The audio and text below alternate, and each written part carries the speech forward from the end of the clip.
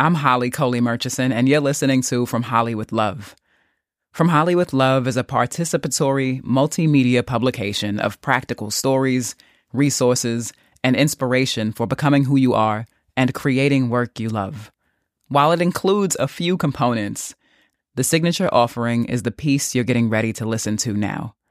A monthly audio essay of musings and explorations on self-actualization, creative practice and process, and liberatory approaches to work, occasionally sprinkled with questions to help us get closer to the truth.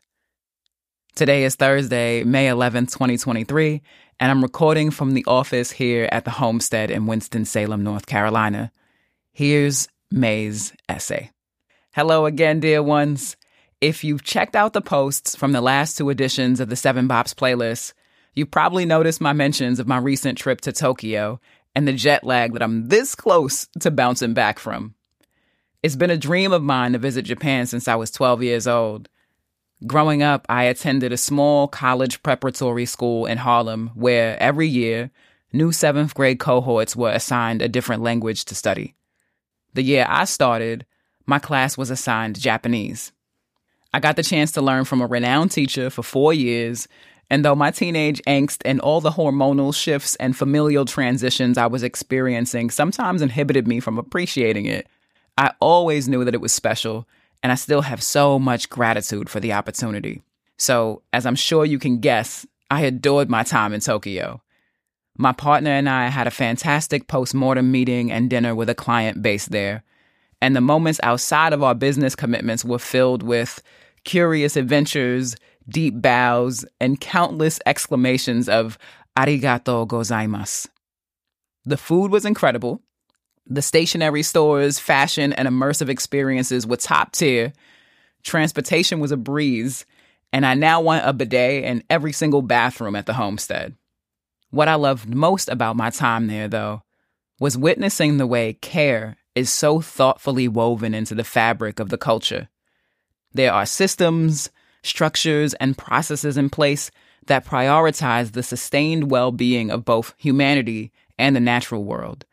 And, at least from what I observed over 5 days, without batting an eye, people adhere to and uplift that through their everyday behaviors. It fortified my hope for how bright our shared futures can be if we look out for one another, and I'm already conjuring my next trip back for a longer stay. When I was packing for my flight, I was feeling into what I wanted to reflect on for May's essay, and this entry from my personal journal last October filled my heart space. I worry a lot, too much and perhaps unnecessarily so, about whether or not I'll be received and remembered as honorable or a good person, whatever that means objectively. Can it even be viewed that way? I'm practicing shifting my focus to being good and kind and honorable to myself and trusting that my internal behavior and care will reflect outwardly too. Because it has to start inside, right? I was in the kitchen refilling my water bottle at 11:42 a.m. after the pups turned up on the FedEx delivery driver and I diffused the situation, read, brought the package inside, and lifted Lou up to the window so she could see that there was no imminent danger.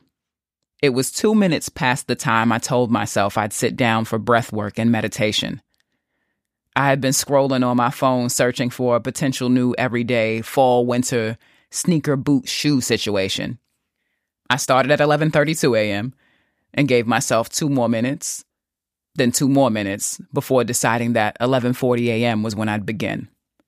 So when I found myself in the kitchen with phone in hand, refilling my water bottle at 11:42 a.m., for my 11:40 a.m. breathwork and meditation session, I caught myself thinking, how often do I break my own promises to myself?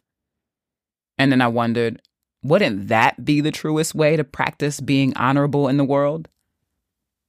To honor myself through my words and the actions behind them?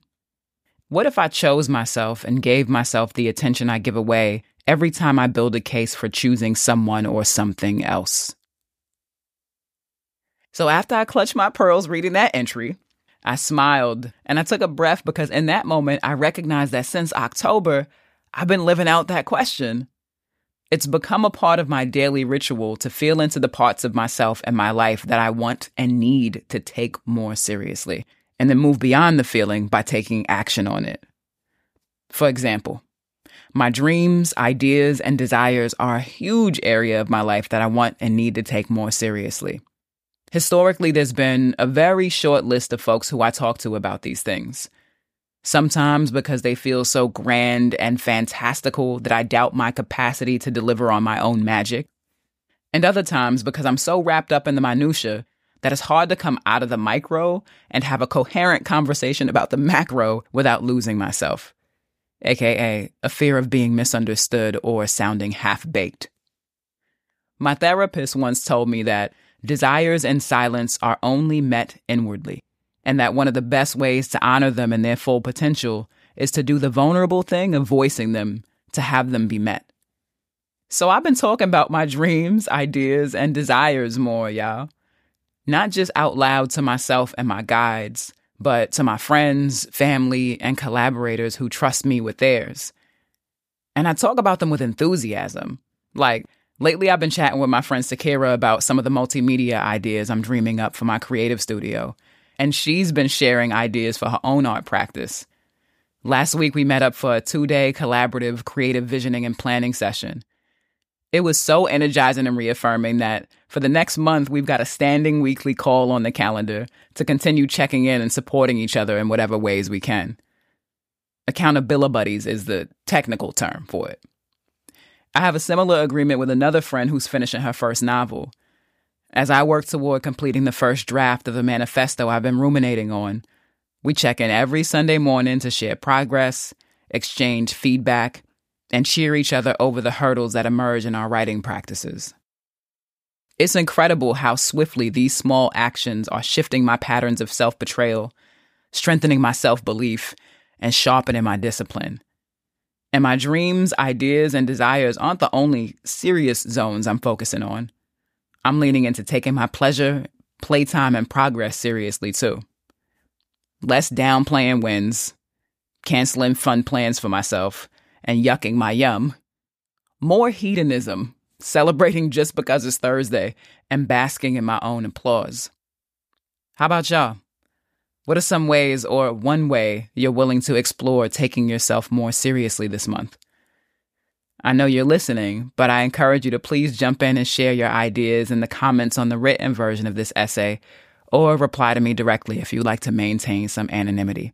Either way, I hope the rest of the month of May is brilliant for you. Love always. Holley.